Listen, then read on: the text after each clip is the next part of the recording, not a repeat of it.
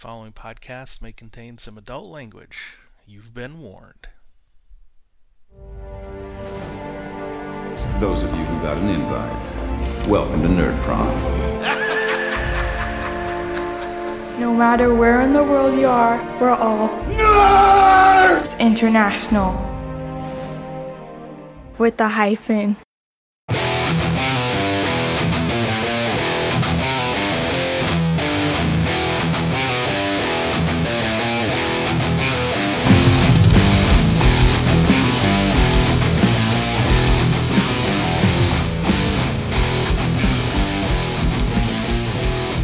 Welcome to Finding the Narrative, a Genesis RPG podcast. This is a show dedicated to the Genesis role-playing system from Fantasy Flight Games, a show in which we, your hosts, discuss all things Genesis from both a player's and a GM's perspective.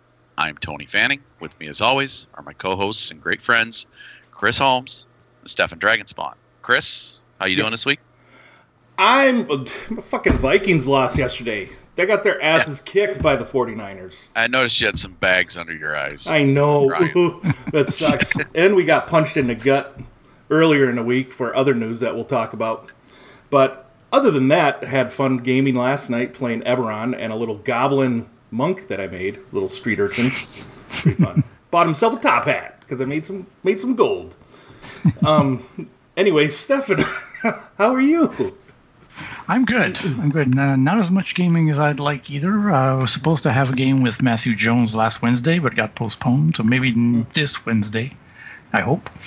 And still working on my Dragonstar conversion, doing gear and all that other stuff. Sweet. Another fellow Genesis fan sent me some other PDFs of stuff that people have done that could help. I finally found my Dragonstar books. Oh, cool. Did you? Yeah. So, They were in one of the yet-to-be-unpacked role-playing boxes because I only have 2 bookshelves. So, Yeah. Nice. How about you, Tony? not bad. It was a long week. I started my Eberron campaign at my FLGS on Wednesday with Session 0. Nice group of characters you got there. Over the wall. Yeah, we've got a very eclectic, weird group, which I love. 3 of the guys have played with me before because I ran them through a 2.5-year Star Wars Edge of the Empire set right after the Force Awakens game. Cool. And those 3 guys were like, when I called them up and said I was going to run this and I needed some players, they were like, yes, please sign me up. I'm like, it's not Genesis. Calm down. It's not Star Wars. That's right. But they showed up and they were like, you're not going to run this in Genesis? Please just switch it over to like Terranoth or something. I'm like, no, guys, we're going to run this 5e because it was the store manager that asked me to run it. So Gotcha.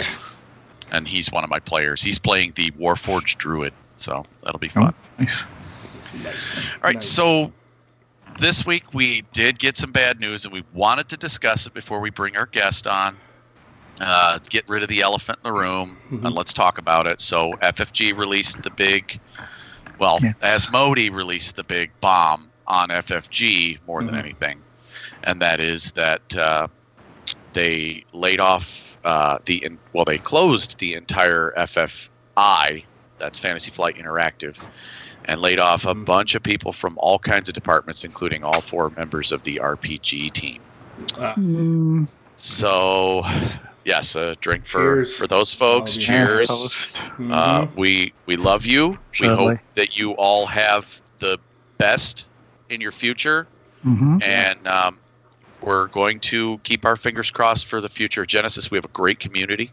Yeah, we do. And we're gonna lean on each other for a while until we hear from what's going to happen next. I think they're going to bounce back. They're all people of high caliber talent and stuff, and I'm sure someone eventually will scoop them up and say, yes, come to work for us. Yep. Chris and I have both spoken to Sam on separate occasions, and I've never met the others. I've heard nothing but great things about them, and I'm sure our guest can attest to how wonderful people they are. And so, speaking of which, so yes, let's shut this down.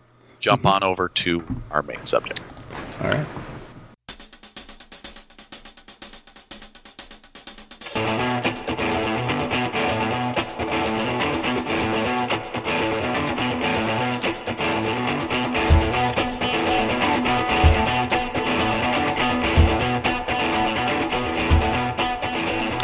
right. Well, welcome to the our next segment. We call the People of Genesis, and our episode is called Founder Focus. We're focusing in on Darren West. Welcome to the show, man. Hey, thanks, guys. Thanks for having me. Cool. So, who are you? What's your elevator speech or whatever? Who is Darren? So I've been gaming. Why should we hire you? Yeah. Well, there you go. You shouldn't. I'm a bad employee. No, I've been gaming about 37 years. I'm sort of the de facto DM and then GM as Genesis started rolling out. Nice. In addition to being an avid GM, I've contributed and proofreaded and edited various writers like Christopher Hunt, Chris Witt, Ian Houlihan, Keith Capel, Scott Zumwalt, of course the amazing Phil, Brett, and Kimber at and the gang at Studio 404. That's my shameless plug. Holla. And most people, I know that I wrote Hadra Shard, a Genesis fantasy adventure for the Realms of Terranoth. Nice. So that's who I am. So 37 years ago, what did you cut those little baby RPG teeth on? Well, I cut the baby. They were baby teeth. Red Box and Second Ed, Nice. Advanced Second Ed. And then, of course, as the 80s started rolling in, we had Cyberpunk and Robotech Sentinels, and then eventually Rifts. Robotech. Oh, yeah. All right. See? Cool. It's a man after my own heart. We started playing the same year. We've both been playing for 37 years. Right. And, so come on now. 82, 83 then? Yep. Yeah, me Yeah, too. the 83, the big year. The basement of my buddy's house. Actually, my buddy just texted me, Scott, and we were like, his daughters want to play D&D, and I'm like, dude, get them. And they love Stranger Things, and they're like, because they watched Stranger Things, saw the kids playing D&D in the basement. They're like, we want to try that, Dad. He texted me, and I'm like, dude, I saw that episode. I thought of us in your damn basement because we were that age. It was great. It's good stuff. It's good. It's so cool. Yep. So you probably started with Star Wars first, obviously, a few years ago when that first came out, or what? So yeah, I actually played the beta Star Wars game with GM Chris Witt, and I am ashamed to say it was jarring. I actually didn't like my first encounter with it. And that's mainly because of where my head was in D20. Not that there's anything wrong with, what do you guys do, shifts? D-Shift 70. D-Shift 70. You can call it D&D. Yeah, you can tell I've been, but Other popular D20 systems. We did have one of our listeners that couldn't understand what we were saying and sent us a message about it, trying to figure out what we were saying. D-Shift 70. Yeah, It was funny. that's greatness. So yeah, no, but eventually it really it took hold. The narrative part of it specifically really took hold, and then I was lucky enough to be one of the first people in Phil Majowski's Fallout Genesis game he made from Star Wars. It's kind of the impetus for Genesis. So, and that pretty much made a full-on believer out of me. It is definitely it is a different mindset going from D20, those roll pass fail systems to a narrative type system, and I've said it's improved my game in the D20 system as well. Because, you bring some of those storytelling elements and stuff into it. It's great, yeah. It's definitely improved my game mastering, I'll tell you that, for sure. Elements that I rely on the dice to add in Genesis Star Wars, I now think of those to add them myself based on how the dice come out for where I didn't before. It was like, oh, you failed, move on. No, come on. Right. You just barely, you missed by one. I'll give you a little bit of a success. Or you make it by 5 or 10 or whatever, you can pull in that kind of stuff. Yeah, I hear you. Yeah, that's cool. Yeah, like for me, I kind of understand it. And then you have Savage Worlds, which kind of, not narrative, but at least you can almost use margins of success. Like, yeah, you succeed with 1-2 raise, or you can do a little bit of determining. Oh, well, you succeeded, but your wild die was a 1, so maybe something bad happens. Right. And then you switch to a narrative system. Oh, no. Yeah, no failures, but lots of advantage and a triumph. Oh, all right, then let's deal with that. Forces you to think outside the box. Definitely. Yeah, man. Yeah, I think it made me realize that I'd gotten lazy. Yep. I admit I'd gotten complacent. Yeah, same I hear thing. you. Yeah. It's easy to just go, okay, you failed, move on, next person. Yeah. So, All right. go ahead, Steph. Go ahead. Yeah, next question we have is what or who inspired you to begin writing freelance and why? Wow. So actually, my mom originally, sadly, she passed before seeing any of my work published. She was a fellow nerd, very cool lady, so much so that my friends growing up called her Yoda. So Nice. Oh, that's great. That's great. but actually, it was my players at first who said, dude, you need to write this down. And then people who took the time, who were actual writers, took the time to cultivate my skill and help me hone my craft. So it's been my fellow writers over the last couple of years. Oh, cool. Cool. So the next one here has to deal with the Foundry. Do you have any advice for anybody who wants to contribute? Either create a new setting, modify an existing one, or create an adventure or anything? Any advice? Yeah. So do your research and playtest. And have somebody proofread your work. Those are really key. Take the time to put out quality work. There's a lot of great things going out there, but take the time to put it out there and do something fun, something that you think is fun, because it'll show in what you write. And so that's probably the best advice I could give is, choose a subject that is fun to you, that's fun to your players, that you can play test, and then find somebody else in the industry willing to, like myself or other people who are willing to take the time to help you. So it's great. I guess the best part is I would say making sure that that you take the time to run your ideas by different groups of people. Right. So not just your home group. Right. Yeah. and people who may not fit your normal profile for gaming. Right. Some people you may not know who have different experiences, different points of view. Absolutely. That's a great idea. Actually, I do that with my wife now and again. She's not a gamer, and every once in a while I'm just like, "Hey, honey, answer me this. If I do this, what would you think?" And she's just like, "Okay, what's this for?" It's a trap. Exactly. Okay, and so to follow all that with, more specifically dialing it down, Terranoth. It's an established campaign setting. They have story hooks everywhere in that book. Yeah. Any specific advice for Terranoth? Yeah, so when there's so much great information in the Realms of Terranoth and in some of the board games that they put out previously, and I've seen a lot of really great stuff go out there, is just make sure that if you're writing for Terranoth, it fits the vibe, the style of writing of the world. And by that, I mean, if you read a lot of the short stories they put out and even some of the historical stuff they put in the book, if you can kind of find that voice and put your own spin on that within that kind of voice, I think you're really going to, people will get that as they read what you're doing. They're like, oh yeah, this sounds like Terranoth instead of, it sounds like some other fantasy I've seen before. So, right. So as long as it helps if it seems like it belongs in the setting. Cool.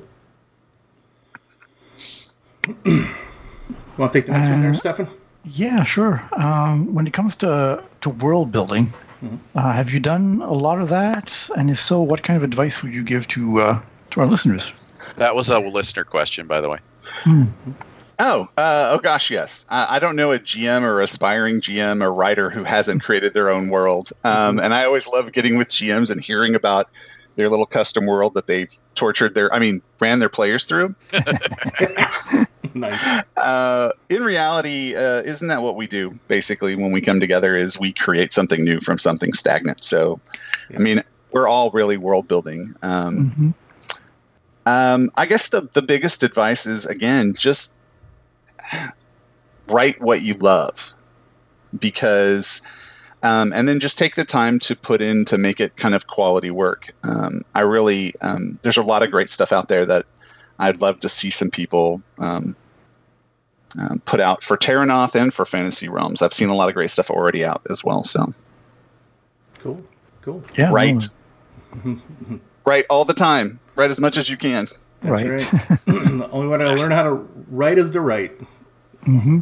So true. All right. Well, this next question comes from your buddy Keith Capel. Wants us to ask you about the 4 F's of writing. What could those 4 F's mean there, Darren? Well, What? Just to give for people who didn't listen to the Keith Capel interview episode, there might be a couple of you out there. Keith, those are actually something that Darren asked us to ask Keith for the show.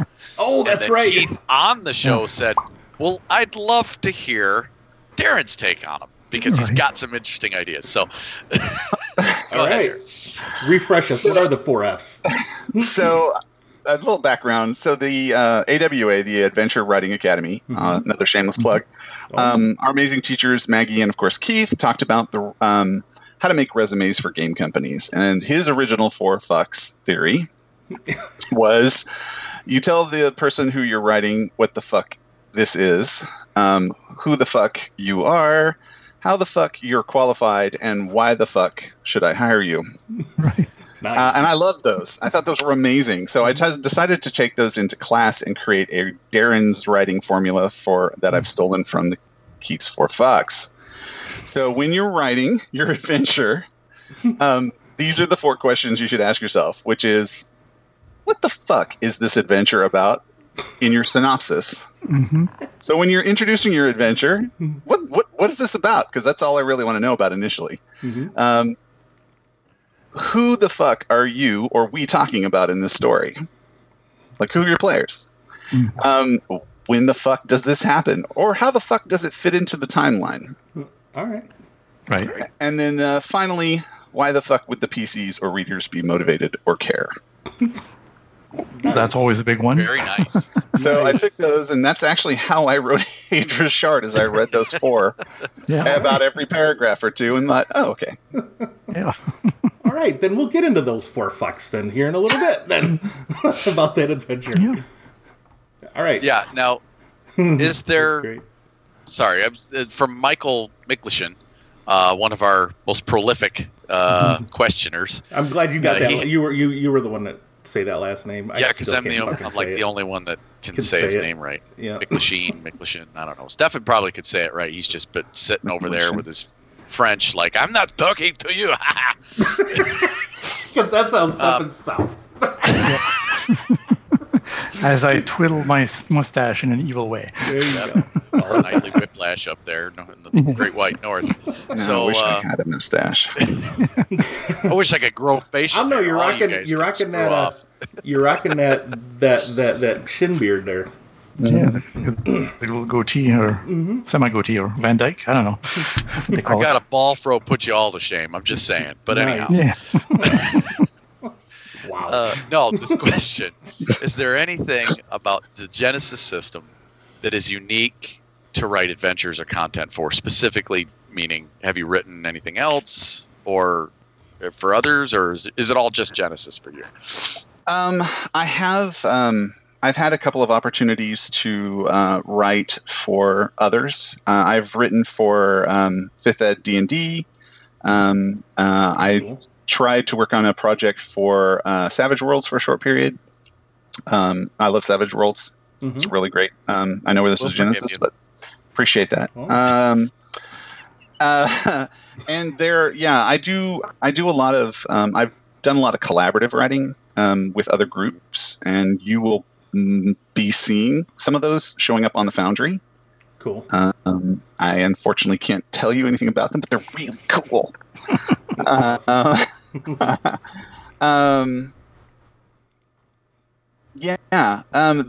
As far as what would be unique to write adventures or content for, was that the question? Yeah, what's unique if you're writing for the Genesis system? What's unique? If there's anything unique. If there is. Yeah. I don't think there's enough Terranoth adventures. That's just a complete bias, which is the reason why I'm writing these adventures. That's great. I agree. I believe you guys did an episode on comparative fantasy for Genesis.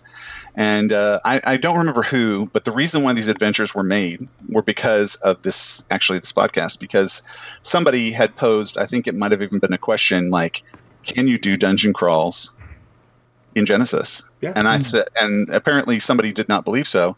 And I thought, I'm going to prove them wrong. So actually the reason why I wrote the Terranoth adventure is because of some people who kind of challenged that. So, nice. But I would love to see some more Weird War, like Chris Hunt's Weird War. I think that's a really fascinating kind of genre. Cool. Yeah. And with Keyforge announced and coming out, I would really love to see some unique adventures based off of that. I think that would be really cool to see. Nice. I'm looking forward to that. And I've actually run a dungeon crawl in the Star Wars system, so it's doable. Oh, heck yeah, it was. Nice. Because I ran one for you guys with the Sith Temple. That was a dungeon crawl.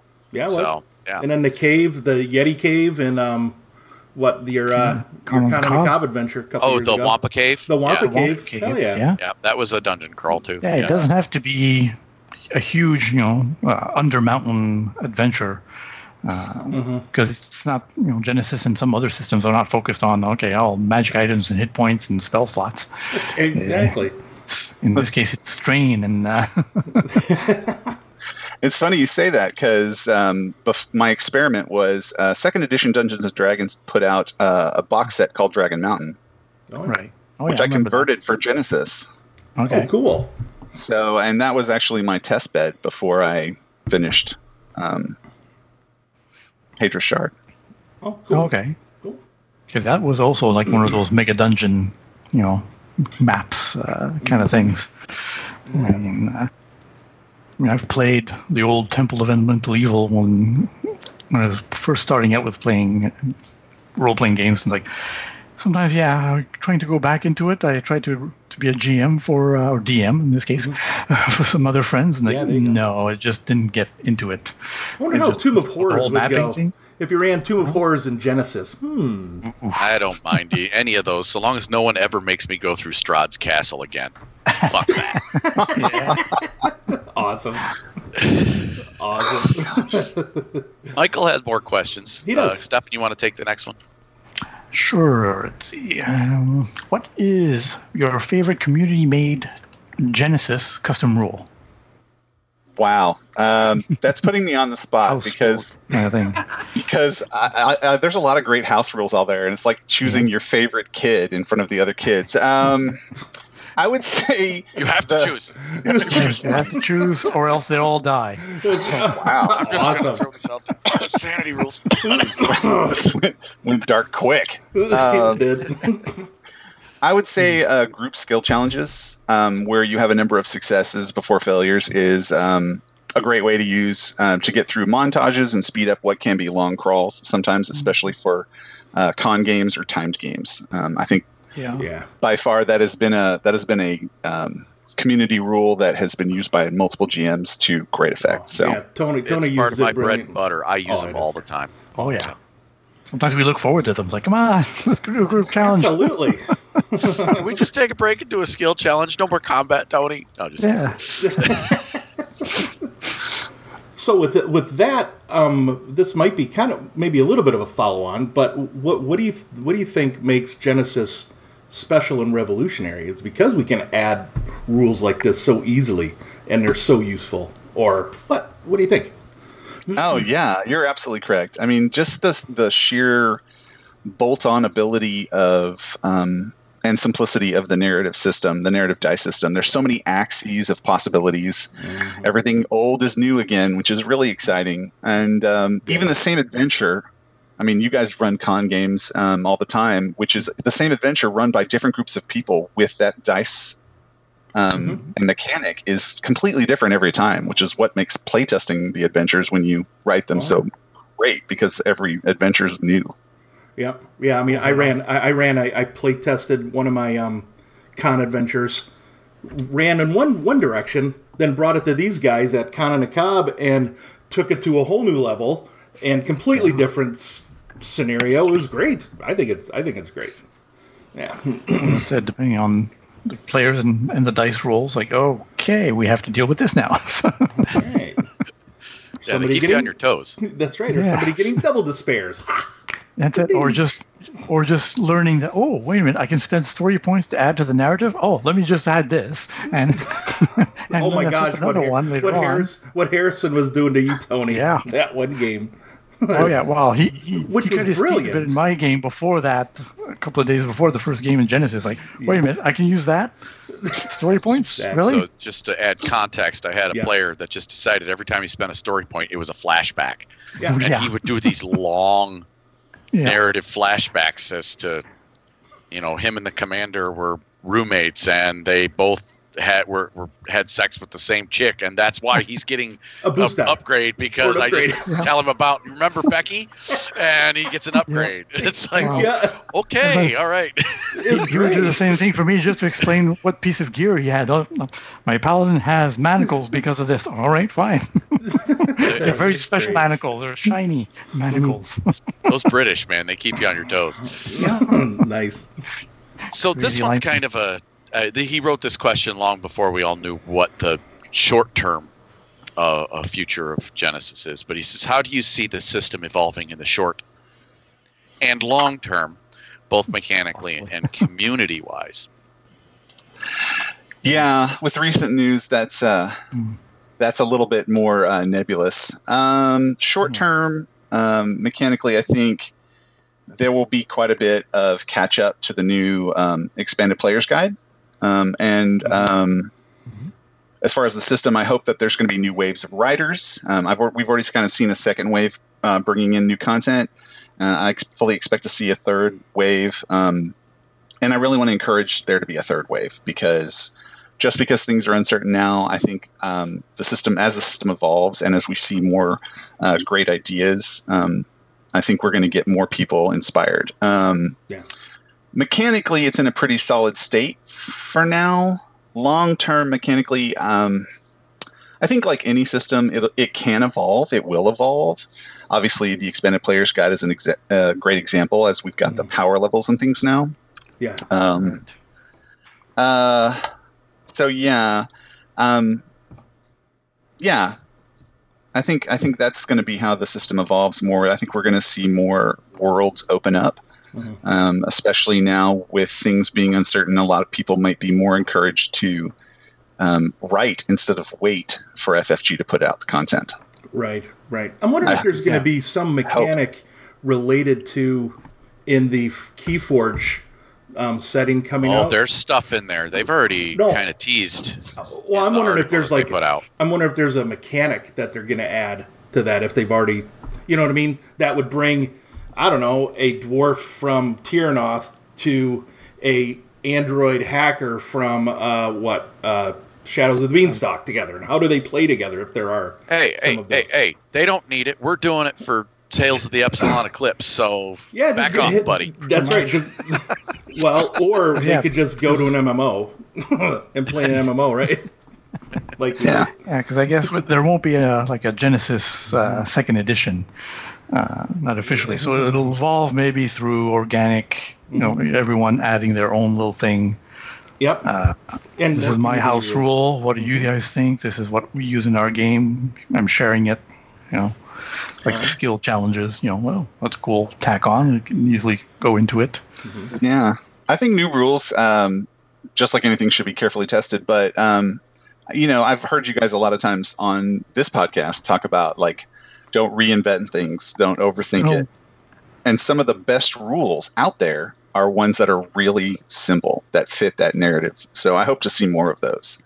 Yep. I look forward to that. Just as an example, I'm converting Dragonstar to the Genesis, and sometimes I'm just Clap, clap. when I'm looking at the gear or whatever rules, like when I was looking at data pads and scrolls and how to create spell books with data pads, because that's something that they talk about in Dragonstar, when it was 3rd edition. All right, I need to be able to adapt that to Genesis, but I don't want to make it complicated. I don't need That's to. when Just Chris and I get an email. yeah, just Exactly. adapt it and see. These are my sounding boards. Yeah, Is exactly. it too complicated? Is it okay? I mean, it may still need to be play tested, and that might be one of our actual plays we'll do later this year. Cool. When it'll be my turn to GM, I'm already thinking up some things Good. for that actual play. So Sweet. yeah, sometimes I started writing stuff like, oh wait, way too complicated. Scale it back. That's right. Okay.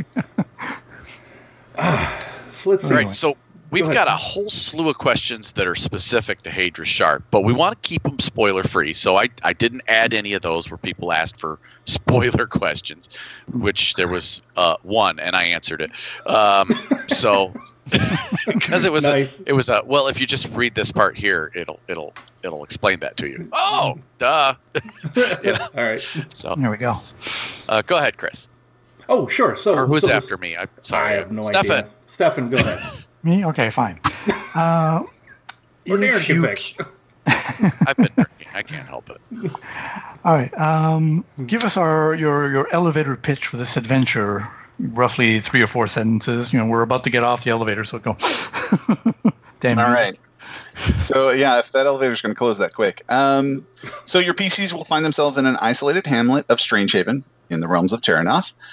You've been brought together by either Common Cause or one of the Adventure Seeds that they've been asked to find some missing townsfolk. Things are not as they seem in this dark fantasy, and the PCs must be wary or follow the fate of the townspeople. I've made the adventure to be a standalone game, but it can also be part of a jump off for a mini campaign or a major one. Maybe like Cool. a three-part adventure. Nice. Almost like it was made for that. Oh my! So would this be considered an adventure for? This isn't one of the questions, but is this Is this like a starting level or starting experience point, earned XP experience point adventure? Or That's a good question. So when I play tested it, I play tested it both with beginning characters, just straight zero new characters, XP? Gotcha. and the pre-gens. In the adventure, How many XP do the pre-gens have? they have 100 earned XP. Okay, gotcha. So, and I thought that was a great. I tested both ways because in the adventure you'll actually get advice from the adventurers, basically saying if your group has about X XP, or if this is how far they are, then up the level of what your combatants are. That's always and nice. Since I'd already been part of the playtest for the expanded player's guide, I already kind of had a chance to hone some of those in, so that was kind of nice to have that in advance. Oh, that's cool. But yeah, Cool. Now, you did say this is more of a gothic kind of setting. This next question is, any suggestions for running the adventure for more of a generic fantasy or a horror setting? yeah. The biggest piece of advice is avoid graphic violence if you can, and go for drama, like to build up the tension. I think also the best kind of horror or fantasy is believable. It's something that is just off center, but just enough that it's believable. And then if you're gonna be in a kind of a gothic or a horror setting, is make sure you're using all your senses. What are they seeing? What are they smelling? What are they hearing? What do they taste? All of those things, and then possibly a vibe, that fifth sense. Right, that cold sense of something like breathing on your neck, or Definitely. Very nice. Cool. Great. All right. Great advice. So- Great advice. You've provided in the adventure. You've provided several hooks, or ideas on how to get the players started. And any favorites? Any new ones you'd like to throw out there for GMs that maybe looked at those 5 or 6 and went, "That's not for my group." So my favorite is, I believe it's Revenge. A dark-robed wizard hired the PCs to guard or smuggle several wagons past the Alderman patrols. However, the PCs were double-crossed and left for dead or not paid. Nice. It's funny because I ran a one-off game of that adventure. I actually turned that into a mini adventure. And ran that recently for my players, and they were like, "Wait, this is the preamble." I'm like, and they had to act like they did not know who they were dealing with. Oh, I love it. Oh, that's great. They're like, "Wait, no, but that's." I'm like, "Well." So it was. Congratulations, Mr. Tarantino. Good job. That's great. Oh, and by the way, at the end of the night, you're going to be left for dead, by the way. If you didn't figure that out. Oh, that's great. Yeah, it just gave them greater motivation. They're like, "Where's part 2? Right now." Nice. But to answer your question, any new ones? I have a new one coming in part 2. I did rehash some of them just simply because a lot of them still fit. I reworded a few of them. However, in part 2, I have one specific to a species, dwarves. I actually have a dwarven only adventure seed if you're a dwarf. Oh, that's cool. I'm also creating uses for runecasters that doesn't involve actual casting. Nice. As a little Interesting. little teaser there. Good, because, I mean, being a rune caster starting out, you don't get a rune to start. The only time you could, unless you get a GM where you're like, can I take the signature weapon ability so I have a rune and then you can use it while it's active? Because it's becoming active for that moment while you're, you gotta, if you got an open-minded GM, it's like, yeah, go ahead. Right. Nice. Well, and strictly speaking, just because you don't have a rune doesn't mean, or a shard doesn't necessarily mean you can't rune cast if you find runes. Right. Which is funny because that kind of falls into languages. Anybody who's read part 1 knows that I actually, it's not strictly speaking talked about in Genesis or the Terranoth book, as far as like, this is the languages your character knows. Yeah. So I'll be covering that in part 2. Vague. Yeah, it's left pretty vague. Nice. What was in? Go ahead, Stefan. Who's next? Stefan. I think Stefan I'll is. say. Yeah, I'll go next. So, have any plans on rehashing the adversaries with the new adversary challenge ratings that the expanded players guide came up with? I am planning on doing that, but in the interest of trying to get part 2 out first, I'm gonna probably do that last for part 1. Right. But part 2 and 3 will have those included. To include those into part 1 actually changes the entire layout. And if you've ever worked on InDesign or PDF layout, when you insert more things into a perfectly situated document, it doesn't just like, it's not something you can just slap in there unless you're like Guillaume or Scott, who can do it with their eyes closed. You have to almost have to be a savant at it, right? Like them. Yeah, it takes time for me. So, but I was planning to eventually do that. But since I was lucky enough to be in the expanded players test, I had the benefit of seeing the adversary creation process evolve. And so my first module, like I had said before, I had approximated the number based on beginning campaign or somebody with at least 100 earned XP. So Okay. So I haven't gone through that. Oh, go ahead. Go ahead. Oh, I was just going to say that. So you've gone through creating adversaries with what they have in the expanded player guide. I haven't. Is there any advice you want to give anybody about related to that? Yeah, that's actually a really good question.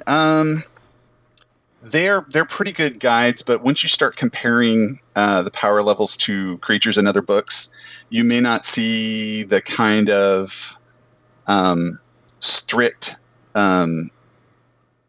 fitting in the box that you might have seen before this. I think back to our question of, how is it evolving? I think Genesis is evolving into more of a formulaic as far as adversary creation, whereas before it was a little bit more of a, here's how you do it in the main Genesis core rulebook. This is the range. Okay. And so now it's getting more specific. So I would say, yes, use that guide as best as possible, but also understand that when we create adversaries, the point is adversaries break the rules. Yeah. Right? Yeah. Absolutely. Yep. Yeah, bad guys cheat. That's why they're bad guys. Right. and some of the best creatures are the ones that are that kind of break the rules in a weird or fun or interesting way. So stick to the rules, but also know when to break them. So, and then playtest them so you know if they're too broken. Cool. Right. Cool. Great. All Well, right. Go ahead, Tony. Yeah, the next question was answered already. Is this part 1 of a series, and are there more on the way? So that's already been answered. Obviously, you've got a 2 and maybe a 3 on the way. Yeah, you even said 4 to 3. So, So I guess this is not really spoilerish, but it's kind of a spoiler. I had a question that I didn't put on here. Hadra's Shard. So I've read through the entire adventure, and naming it Hadra's Shard on the very first one, and you don't really talk about that at all in the adventure, in the first adventure. what? No shard? No It's Hadra? not really mentioned. Is that like a precursor to make people go, why wasn't it even mentioned? Did you do that on purpose, or did you just kind of, I've got a name for the whole path, and I want to just name the first one after the whole path? Or It's interesting you say that. Actually, if you read in the what is past section, they talk about Hadra's Shard. They talk about the artifact. So I introduce it there as consider it a big steaming bowl of foreshadowing. Yeah. Because that's what it is. The entire title is based on Terranoth is all about runes and rune shards and things like that. So I really wanted to have something that even the title felt like it fit in Terranoth. Gotcha. And in the end, the whole point is to get Hadra's Shard. Cool. Right. So Finding it and getting it. finding it and getting it, which could be it could be a mini campaign just for your runecaster or people who want a shard. That was done on purpose. okay. Awesome. That was the vindictive on purpose perversion of me putting that up there. And then the other 3 adventures will be about having Hadra's Shard, preventing the bad guys from getting it, and destroying it, right? There we go. Or is that some other... Sure, man. Let's go with that. I like that. Let's come over here and help me finish this. No. It's funny you say that about Texas, 2 and right? 3. Dallas, Texas? All right. Right. Be careful. He'll down. come sit in your lap while you write. Wouldn't be the first PC. And that's a problem because... I guess. I don't know. That's true. But yeah, part 2 is actually in playtesting. It's in early playtesting and development still. I've already started trying to lay it out, which is great. Part 3, ironically, is completely outlined. I already have some major NPCs statted out. So once 2 hits, you're probably going to see 3 pretty close after. Cool. Because they're kind of tying into each other. And I want 2, just like 1, to stand alone, but I also want it so that it will drive you along that title that is on every adventure and to the next one. So, also a little teaser, or actually more of a thank you to all of the people who have already purchased Hadra's Shard. I commissioned Alex Pepper. He's an artist to do the town of Strangehaven and surround. He has finished it. He gave it to me, I think, last night or this morning. And I'm going to be putting that into Hadra's Shard and re-uploading it with some corrections and some addendums and little things like that. And so everybody who bought it should get an email or be able to go to DriveThruRPG and get an updated version of it. So they'll have a map. That's my way as a thank you. You will have a map of Strangehaven and the surround, thanks to the amazing work of Alex Pepper. Very good. Cool. Excellent. That's awesome. There you go. Very nice. Yeah, you heard it here Your first, eyes- everybody. Yeah. Your eyes on your drive-through profile, or That's your RPG right. profile, and get a map. All right. Does anybody else have any other questions for Darren? I have one more. Well, Chris Markham had a question, but it's pretty much answered, I think. He says, when is Hydra's Shard Part 2 going to be available? But when it's available, it's soon, I'm sure. I'm very humbled and excited that so many people are looking forward to Part 2. So it's Great. kind of being a driving factor over the next month as I try to get that pushed out to everybody. So Cool. Don't rush it. Make it good. That's right. Yeah, because like movies, we don't want Part 2 to be less good than Part 1. No pressure. No. No pressure. So, go Star ahead. Wars. Hey, don't go there. So that's a danger zone. know. But hey, if I get it into a place of playtesting, maybe we'll do a Finding the Narrative playtest of Hadra Shard Part 2. Woohoo. Cool. We're good. We're That's down. I'm We'd up be for down that. for that. Yeah, Sure. definitely. My last question was so for GMs who are trying to run this on a time schedule, you've got some notes in there, but what was your usual run times in your playtests for the adventure? Well, my friends and players are a lot like you guys, so there's a lot of cutting up. So I had to time how much of that we were just goofing off and drinking. But Never it do that. ran. We're serious. We're always immersed in our characters. What are you talking Immersion. about? You're playing a character now, right? Yeah. So it ran. It Not ran really anywhere. gay.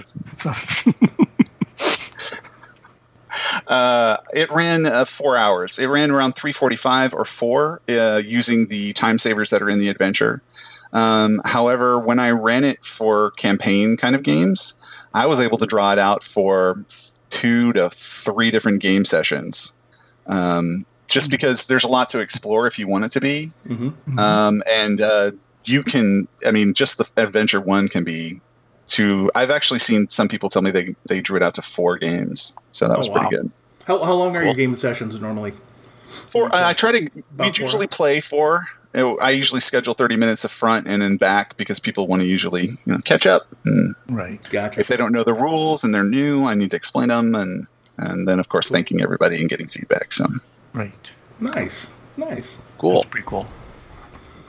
Well, folks, if you haven't already picked it up, this should be enough of an enticement to go out and pick up Hadra's Shard. It's a great adventure. Darren did a good job. That's our opinion here at Finding the Narrative. And there's more to come. Absolutely. I'll have the link in the show notes for it. The link to the Drive-Thru RPG, and I will put in the link to the Adventures Writing Academy because you participate in that, right, Darren? You're part of that, so I'll put that in there if anybody else wants to know. And then whatever else you want to give me, Darren, to throw in there, just you can shoot me an email and we'll throw some stuff in there. sounds great. Thank you. All right. Personal address, your PIN number, whatever. No. Bank account, routing number, blood type, favorite food. Social security child. number, so I could send it to that count over or that prince over favorite- in I don't know the Middle East or something. Anyway, Favorite color of underwear, whatever. thanks, Stefan. All right, so let's move on to the next session. Next section. There you go.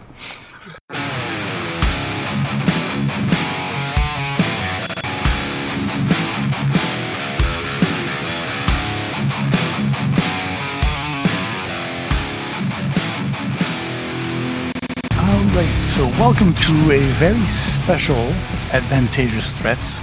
Since we have our special guest, Darren, we will be doing a little bit differently. Tony, instead, will be running us through a little scenario. We might be a couple of rounds. And this will be kind of a preamble to the Hadra's Shard. We will try not to expose any spoilers for the adventure.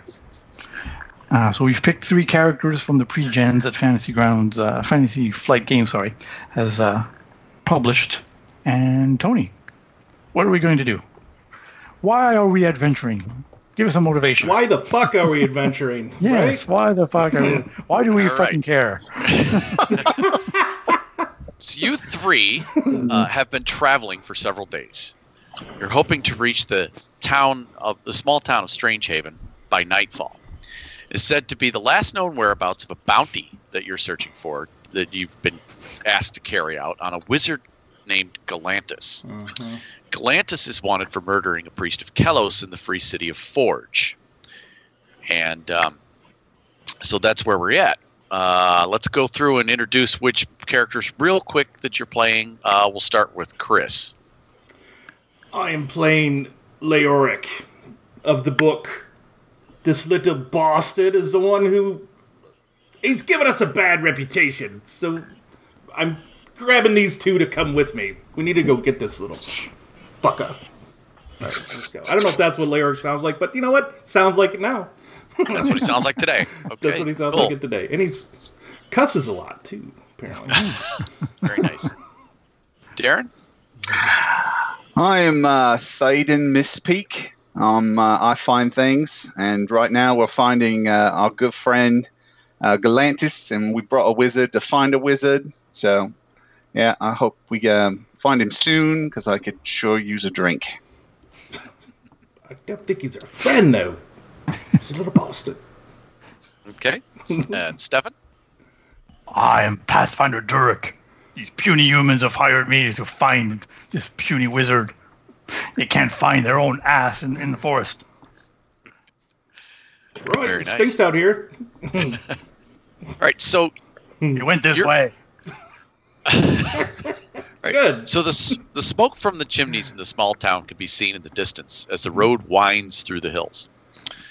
As you round the base of a hill, you notice a small cart overturned on the side of the road and a pair of worn boots that are thrust out of the pumpkin patch nearby. And give you a little bit of atmosphere. You can hear the distant crows in the distance, kind of cawing quite a bit. And it's very blustery, windy day. There's tall weeds on the side of the road, and they're waving back and forth. An occasional group of leaves will flutter across the dusty road. Alrighty then. Are they nice boots? I'm going to go look at them. Okay. They as you get closer, you notice they're fairly worn. They don't even bear a cobbler's mark upon them. They're old, worn shoes that probably worn the mark off. And there is a leg, just where you can see the one. There's a leg attached to it. The other one, there isn't. Boots and pumpkin patch. That's a bad omen.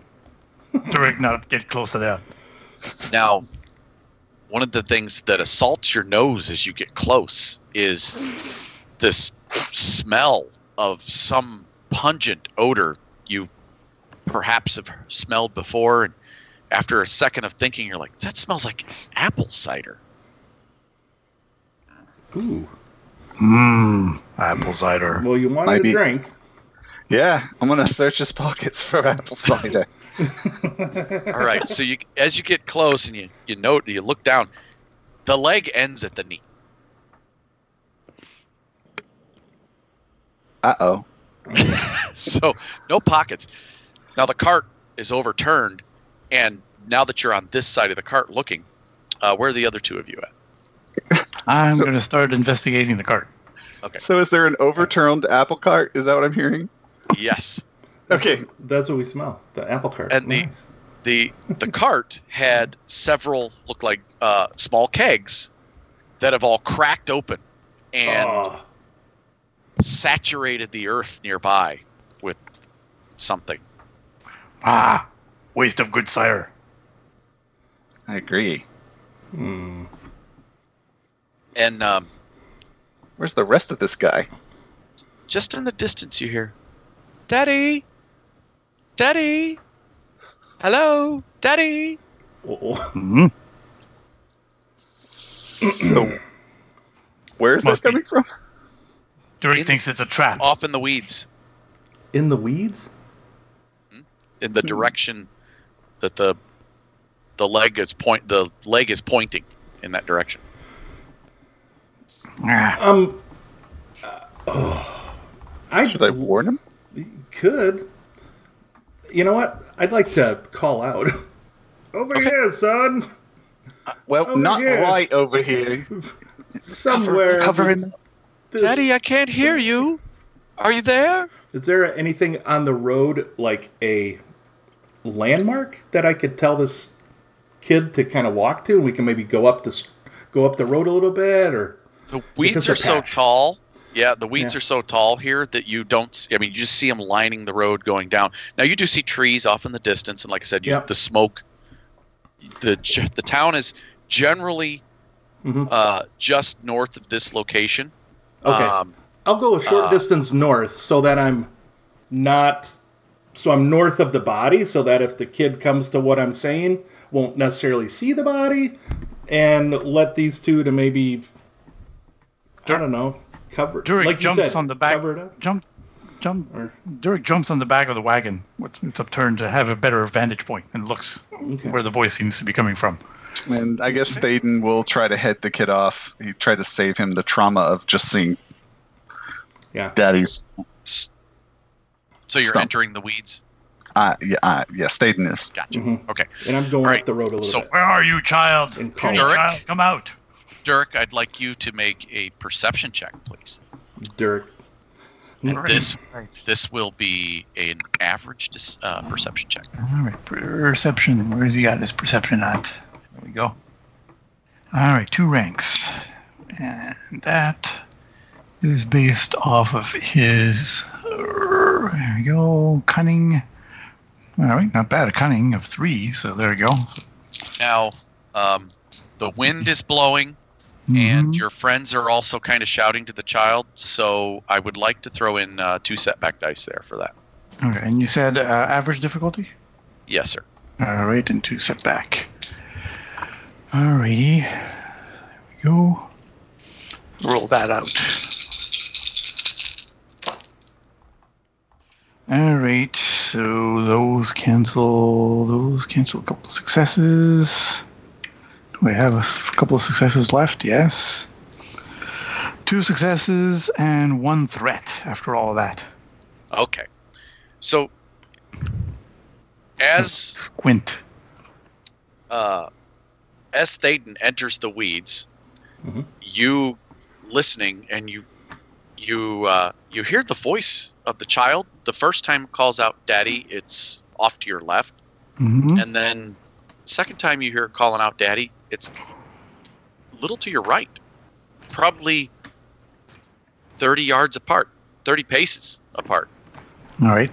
So I'm directing Thaden. No, that direction. No, the other right now. Thaden, I'd like you to make a vigilance check. Oh, okay. Child's moving too fast. Thaden is not trained in vigilance, so that is just going to be 3 dice. Just a Oh no, it's going to be with let me hang on here. Yeah, a simple check. No difficulty, please. We all know what that is. I don't think so.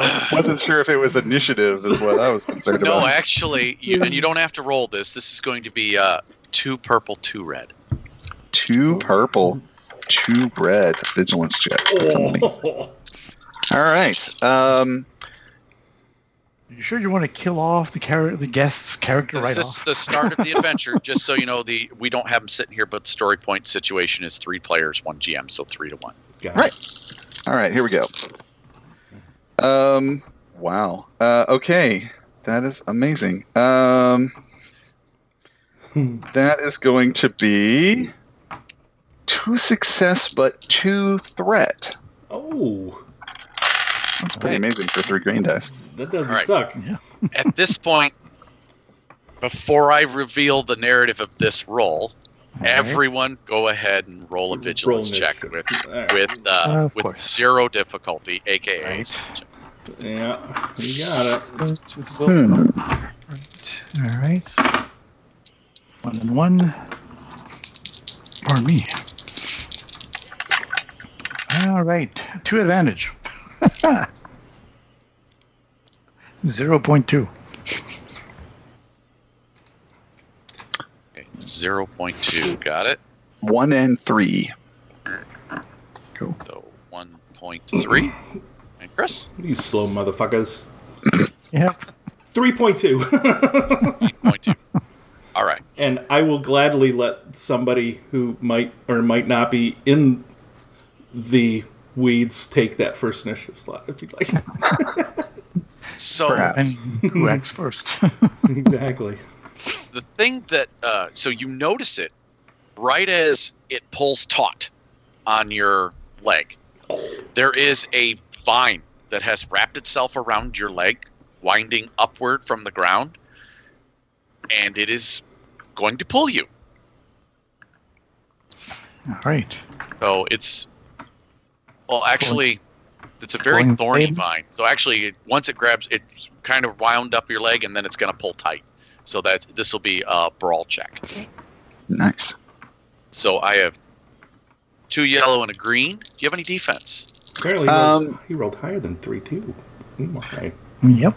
Normally he would have defense if his sword was out, but he doesn't have his sword out. Okay. Alrighty then.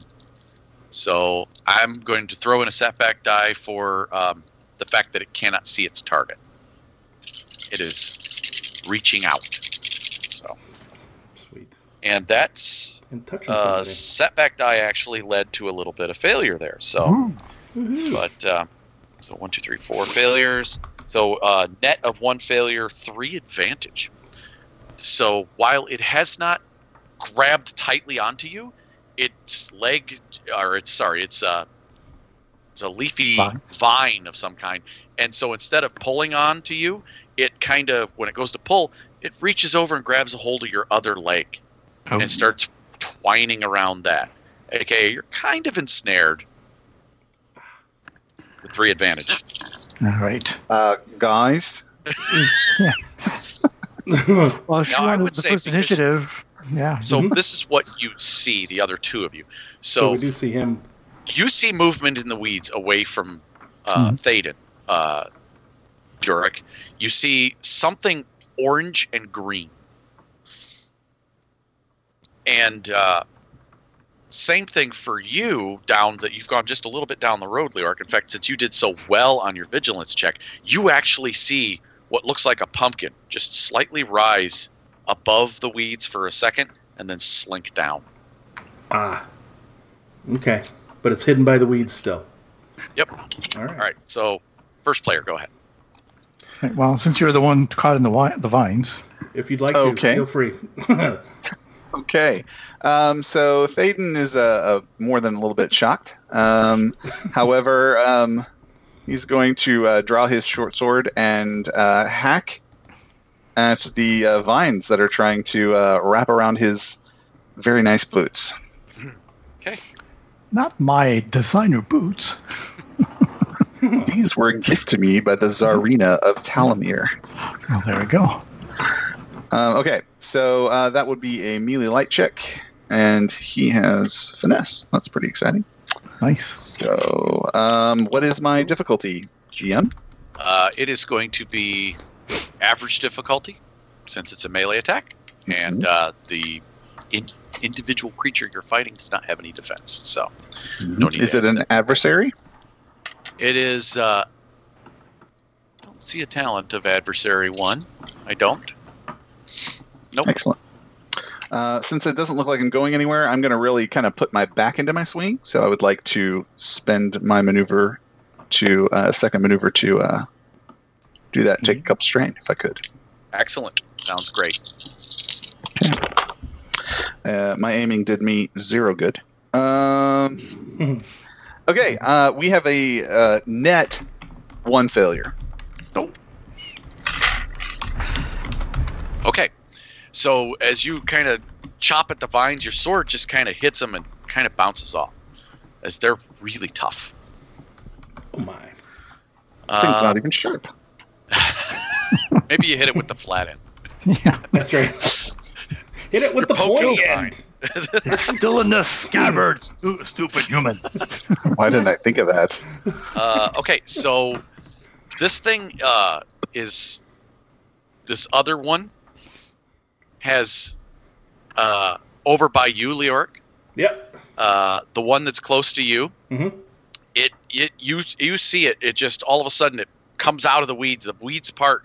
What you see is a strange looking pumpkin with kind of a face carved on it. Mm-hmm. And it goes, "Daddy!" and it reaches out for you. Oh, fuck. And it's got real thorny vines coming out. They don't look like normal pumpkin vines. They have these just nasty looking sharp thorns on them. Oh, was it like short range? It's kind of can reach out and do that? Or does it come right next to me? Okay, short range, okay. I do have a defensive one.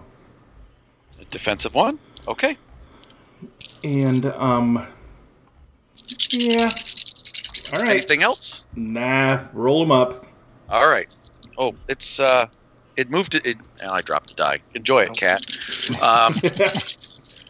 So, yeah, I had to pick up another yellow die here. Proficiency die. So I'm not going to aim because it used its maneuver to get close to you. So. Got it. Okay, I did not roll a single success. Just a crud load of advantage here. Woohoo! Sounds so good. when it reaches out with its vine to grab you, Yep. it just grabs a hold of your robe and Okay. causes you to trip up, and you fall face first into the weeds. Oh. I was hoping you'd say it disrobes him. Oh, Yeah. no.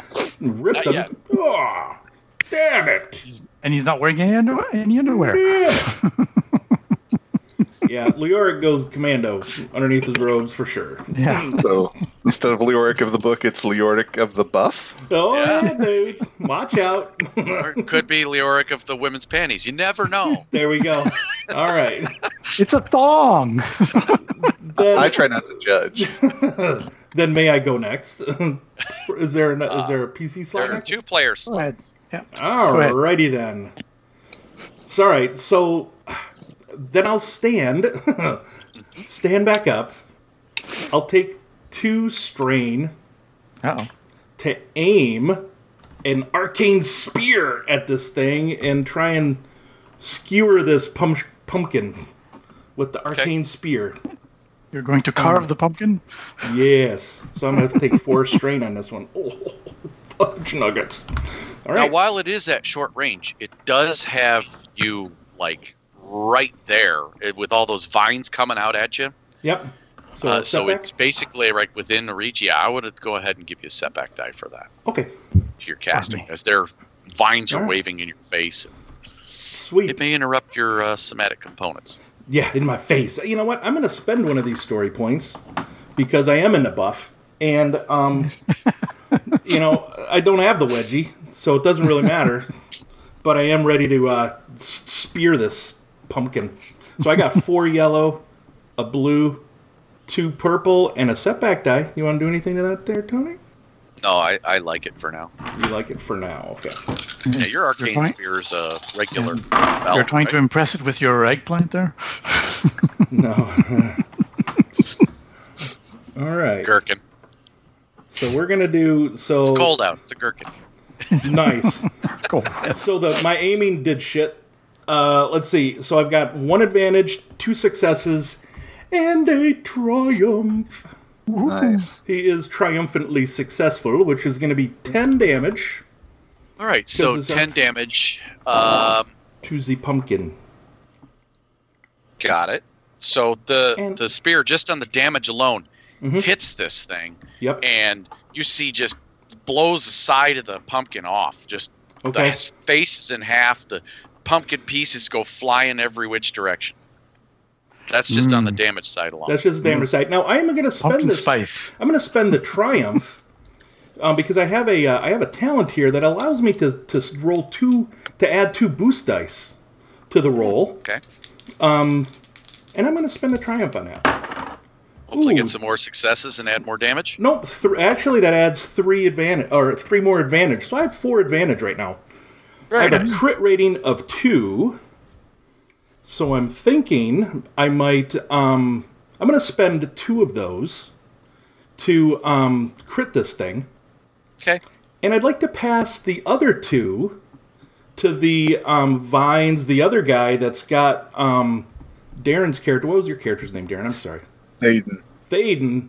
Maybe there's some sort of... Maybe it will help him, give him a boost die on his check that he's going to do. Maybe it distracts the one that he's fighting when he hears his buddy. Let's say the scream of its partner. There you go.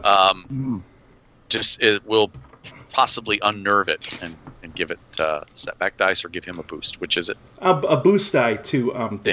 Yeah. So and then I'm gonna roll. Then I'll roll a crit, and because this thing is, I got deadly put on it. I'm gonna add 30 to this roll because I got vicious 3 on it. Nice. That'd be a 98 plus 30 is 128, sir. I don't have my DM screen. 128. 128, yeah. Holy cow! Wow. Okay, so that's a gruesome injury. Roll a d10. Awesome. Yeah, it was gruesome. I blew half its face off. A 10.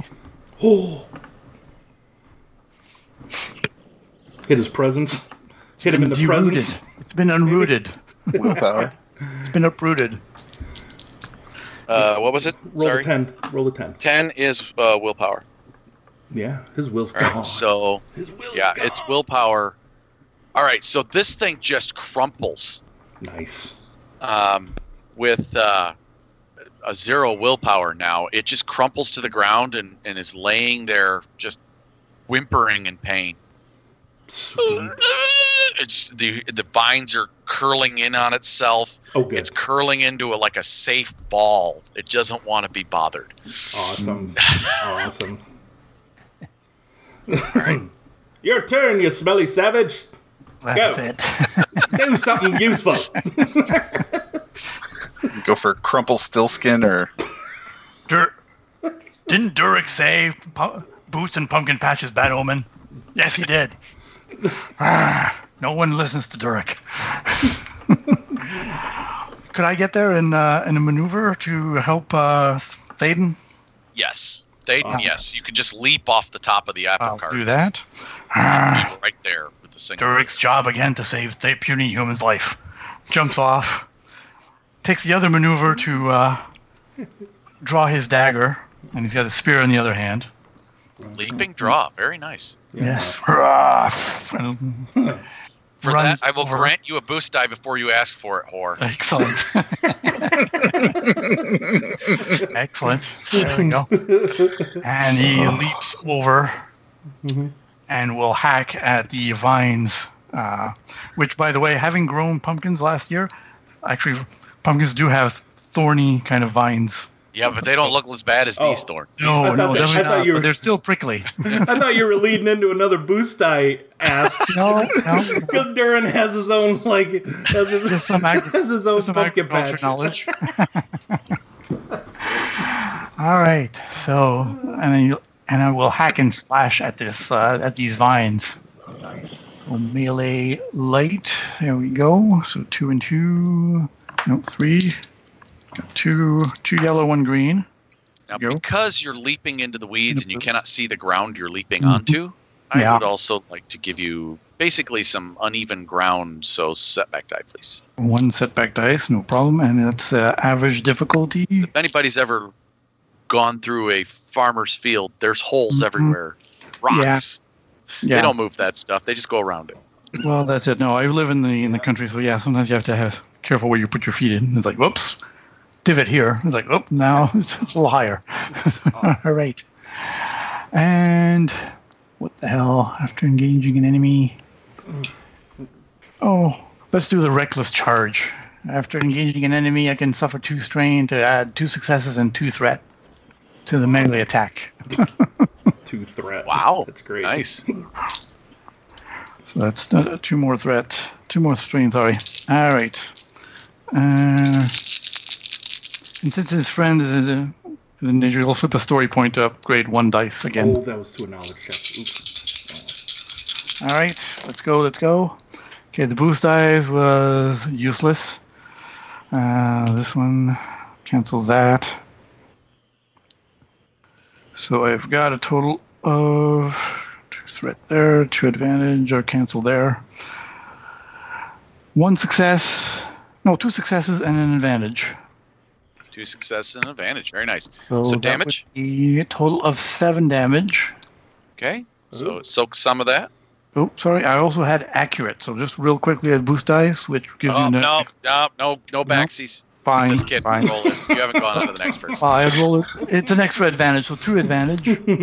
Not enough to activate the crit, but I will give the next acting character a boost dice.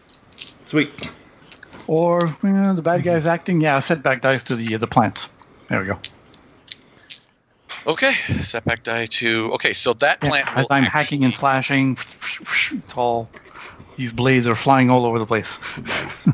So when it attacked you the first time, it was doing so stealthily from kind of a surprise position. Now it actually is going to go at the bottom of the round. And again, you also see this leering pumpkin face as it kind of pulls itself towards you. You can see the vines stretching out behind it almost as if they're rooted to the ground somewhere. But this pumpkin face is leering towards you and in the vines and is trying to pull you towards the face. You guys can't see it at home, but Tony's actually going towards the camera to Darren. Yes. But yeah, Tony's a very animated GM. The fact that I have to sit down to GM bothers me so much at my computer. I hear you, dude. So you do have your sword out now. So I I will do. take that defense die and add it in there. Alrighty. Plus the lovely defense die that was given to me by my orcish savior. Okay. Nice. All right, There so we I'm go. looking at just 2 purple. I think this one really wants to taste the adventurer here, so I'm going to spend one of my GM story points to upgrade. Awesome. What's our pool at? So we're back to 3 and 1. 3 and 1, yeah. Are you happy with my pool? Always. Okay. Actually, you know what? The leering in, bringing you towards the face, that's kind of an aim. It is, There we go. it is kind of an aim. All right. So here we go. Ooh, there's a triumph. Uh-oh. Nice. All right. So in this case, all my advantage is going to wash out. So I'm just going to have the success from the triumph and one other success. So 2 successes. All right. And we're looking at that's going to be 10 damage Oh. as the jaws just snap out Oh. and grabs onto your shoulder, and it feels like sharp fangs, like it's hardened. It's not really a piece of vegetable. Ooh. It's something else. Somebody sharpen those pumpkin seeds, man. And with its bite, it's got a critical 3. I think I'll spend the triumph on a critical with vicious 2. Ow. So here we go. Welcome to the show, Darren. Absolutely. like it. 83. Next time, listen to Durek. 83 is going to be winded. The target cannot voluntarily suffer strain to activate any abilities or gain additional maneuvers until the critical is healed. Oh, Nasty. Nice. So it bit real hard down on your shoulder, knocks the wind right out of you when it does that. You're like, all right. That is round 1.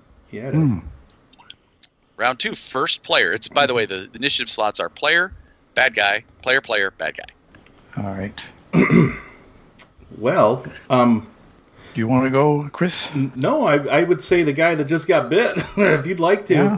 But you know what I would like to do is use a once per session ability as Leoric, which is Okay. we're ready for adventure, motherfuckers! So why don't you throw that GM story point over to our player pool, Okay. so you can't mess there you with go. our guest on his chest. All right. So now the story point pool He's sits ready. at 4 to the players and 0 to me. Yeah, so feel free to use them. Use them if you got them, then. All right, Darren, go ahead, man. Excellent. So Thaden is going to take a page from Leoric of the book and draw his crossbow, his custom crossbow. Since it's right there, I'm just going to shoot it right in the face.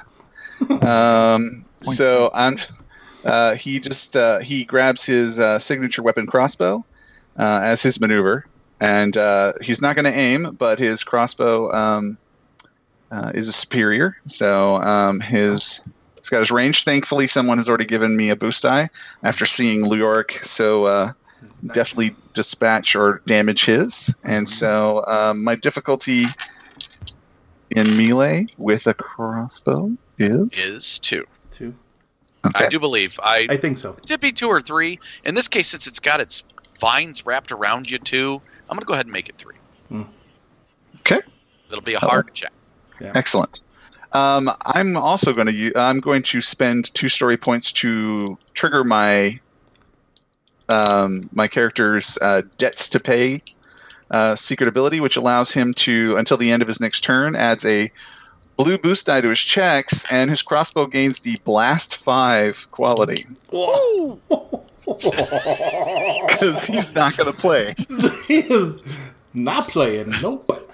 You just brought a shotgun to a wrestling match. Yeah. All right, here we go.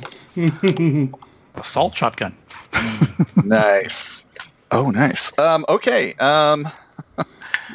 We are going to have 1 net success and 1 advantage. And since my weapon is superior, that would be 2 advantage. There we go. Very nice. Woohoo. I'm assuming that this creature is not undead. So, 2 advantage. You are assuming that? You are? Is this... Well, it's a pumpkin. Is it an undead creature? This creature is treated as a form of undead. Ah. Oh, well, he has Wraithbane, which allows him to reduce the critical rating of the weapon by 1 when attacking an undead adversary. Well, there we go. So that will allow me to crit him and blast him, actually, with right. that lovely bit of information. So I'm going to crit him with the 1. First. The damage is going to be 10, Okay. Nice. Soak some of that. All right, go ahead. and then he's going to take Blast 5. To the face. Okay. And then go ahead and roll the crit for posterity's sake. 90... Wow. 99. Oh, 99. High rolls on the crit chart tonight. My new favorite dice. Crippled.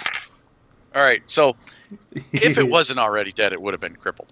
But you hit this thing right square in the head, like you kind of stick your crossbow right up into its face, you know? And you just And pull the what- trigger and you activate the special...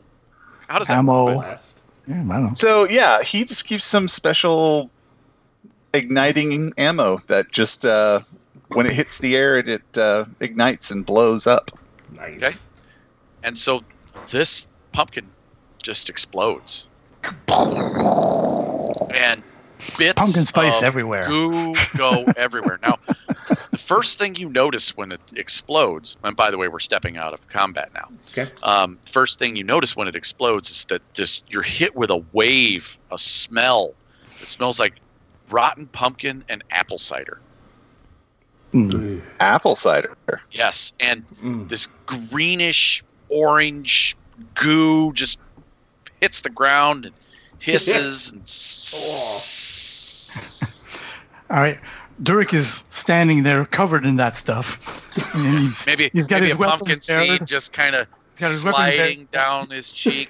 He was getting ready to hack and slash, and he looks at Thane and is like, Durek hates it when you use that ammo. Things explode.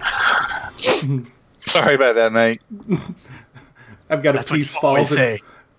One piece falls right in front of Leoric's like, oh, good. Far away again.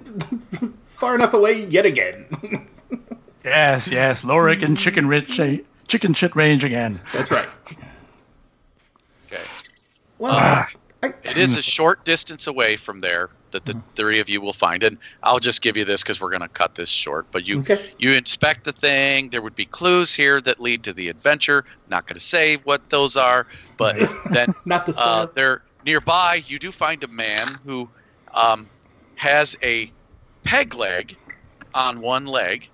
Has apparently lost it in a nasty thresher accident. And his other leg is torn off and he's bleeding, but he is alive. Oh.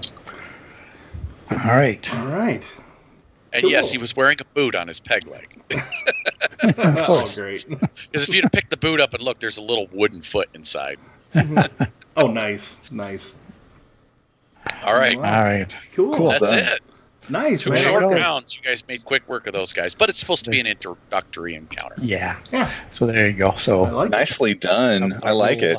advantageous threat there. Thank you, Tony, for running that. Yeah. Darren, I hope you had some fun. That was great. You did a great job. That's Yeah, I'm gonna steal that. That's awesome. Awesome. Good. Well, Tony's a pretty good game master when it comes to this kind of stuff and setting up interesting adventures and encounters. Very nice. All right. Well, shall we? He once wore a Wampa hat. So. Yes, he did. Which is great. There are pictures on the internet of it Yes. somewhere. That's So it didn't happen. Yes. That's right. There are pictures. It happened. All right. Well, let's go ahead and call this a night then. That's it. So.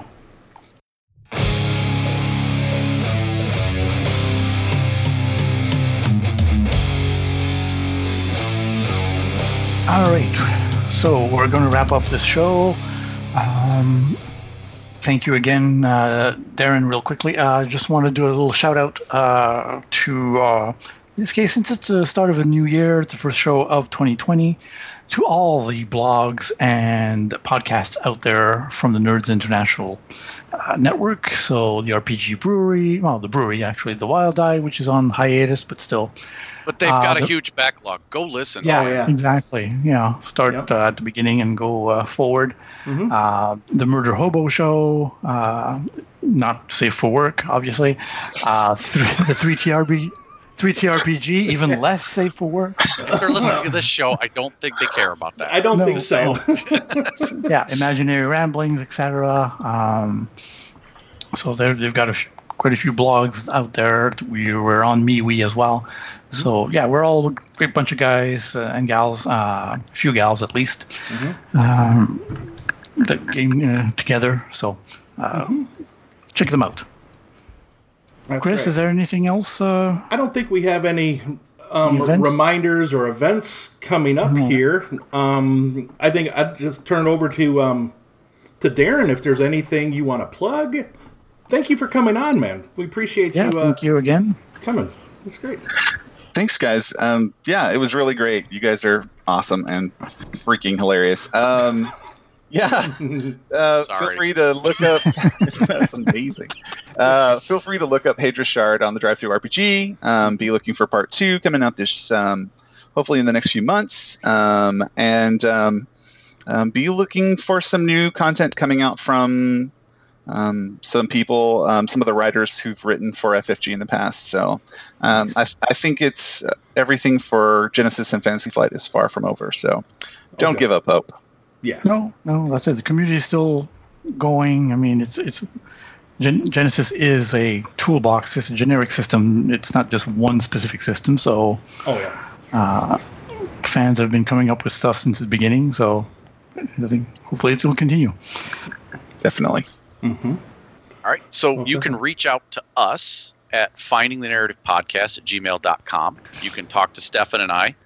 People do that occasionally. I don't know why, but on Facebook at Finding the Narrative. You can get a hold of Nerds International and all of us over there. Our Finding the Narrative chat on MeWe. Chris, Stefan, and I, we're always on there. We're willing to talk. We have a Twitter presence, and Stefan monitors that like a hawk, and that's at FTN_Genesis. And tell your friends, family, listen to us on Podbean, iTunes, YouTube, Google Play, Spotify, and more. So, Darren, you got a goodbye you want to say? Remember to narrate before and after you calculate. All right. Awesome. This is Tony saying, tell a great story and spend a story point. Awesome. Very good one. And this is me just, Stefan saying, of course, dare to ask for those boost dice. Come on, I dare ya. And I say, remember the rule of cool, even if you're covered in pumpkin goo. And just have fun. Good night, everybody, and thanks again for coming on and sharing a night with us there, Darren. Thank you, guys. Adios. There you go. I wasn't the only handsome one on the show this time. But the most handsome one. Although I got to tell you, you got the Picard thing going on, man.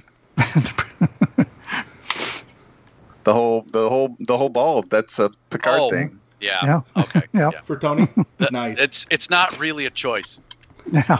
Just it was the lesser of two evils. Yeah, it can be blinding sometimes, you know.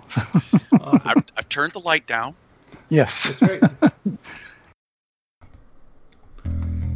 Finding the Narrative, a Genesis RPG podcast, is not affiliated with or endorsed by any companies mentioned on this show. Any of the products mentioned on our show or appear on our website are the property and copyright of their respected owners. All items are used under fair use and educational and review purposes. All other items are the intellectual property of Finding the Narrative, a Genesis RPG podcast. Copyright 2020, all rights reserved.